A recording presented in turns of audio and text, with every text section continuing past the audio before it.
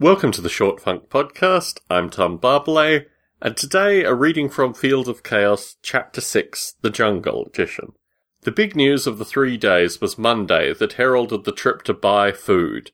They had been living on 1 and 2 meals a day, and thus food was treated with superior status. Forrest, Gordon and Andrew sat in Forrest's caravan, discussing what they should buy. They had $30 to live on for the next week. Gordon wanted to spend his money on chocolate and soda. He didn't eat fruit, never had, never would.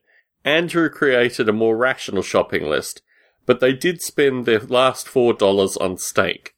Gordon and Andrew wandered back to Mawson's caravan, where Andrew passed out from lack of food. He had only eaten dinner yesterday. He hadn't eaten anything today, and it was midday. Andrew was awoken by Gordon, who had returned with the box containing food. That evening they ate steak. It was quite intoxicating when compared to their life of rice, honey, and curry powder. They cooked tomatoes and onions with it, and recoiled in ecstasy at the beautiful textural brilliance of the meat. Kingston returned and said nothing about the letter, and neither did Andrew. He and Andrew merely exchanged greetings, and then he disappeared again for 5 days. Gordon and Andrew became increasingly worried about his disappearance. Then they heard stories from Forrest.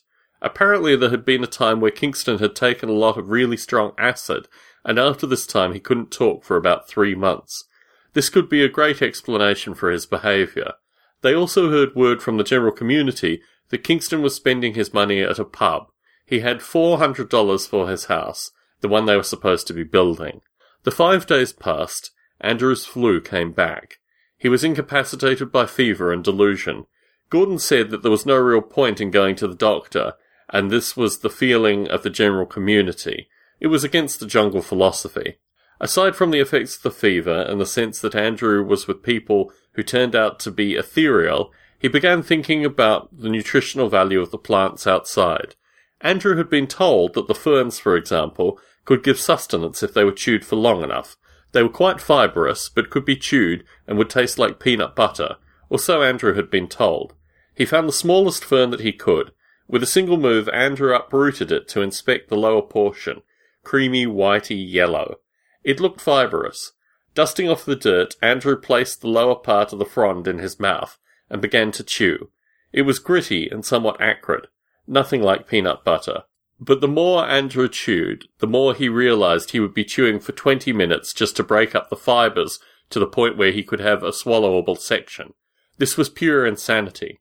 Andrew stumbled back to bed. Andrew began to think he needed some weapons training.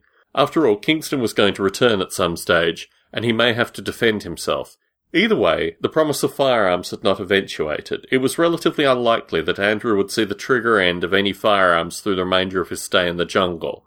The only weapon Andrew had to hand was a shovel used to dig toilet holes, a critical instrument in the jungle. Andrew picked up the shovel, trying to get a sense of its weight in his hand.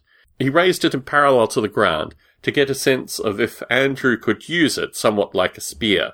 Andrew swung it over his head to get a sense of the kind of radius he could use to keep people away. Andrew found the nearest solid tree and began practicing his lunges. How was he going to keep people away? The shovel was like a finely tuned blade. Andrew became one with the toilet shovel.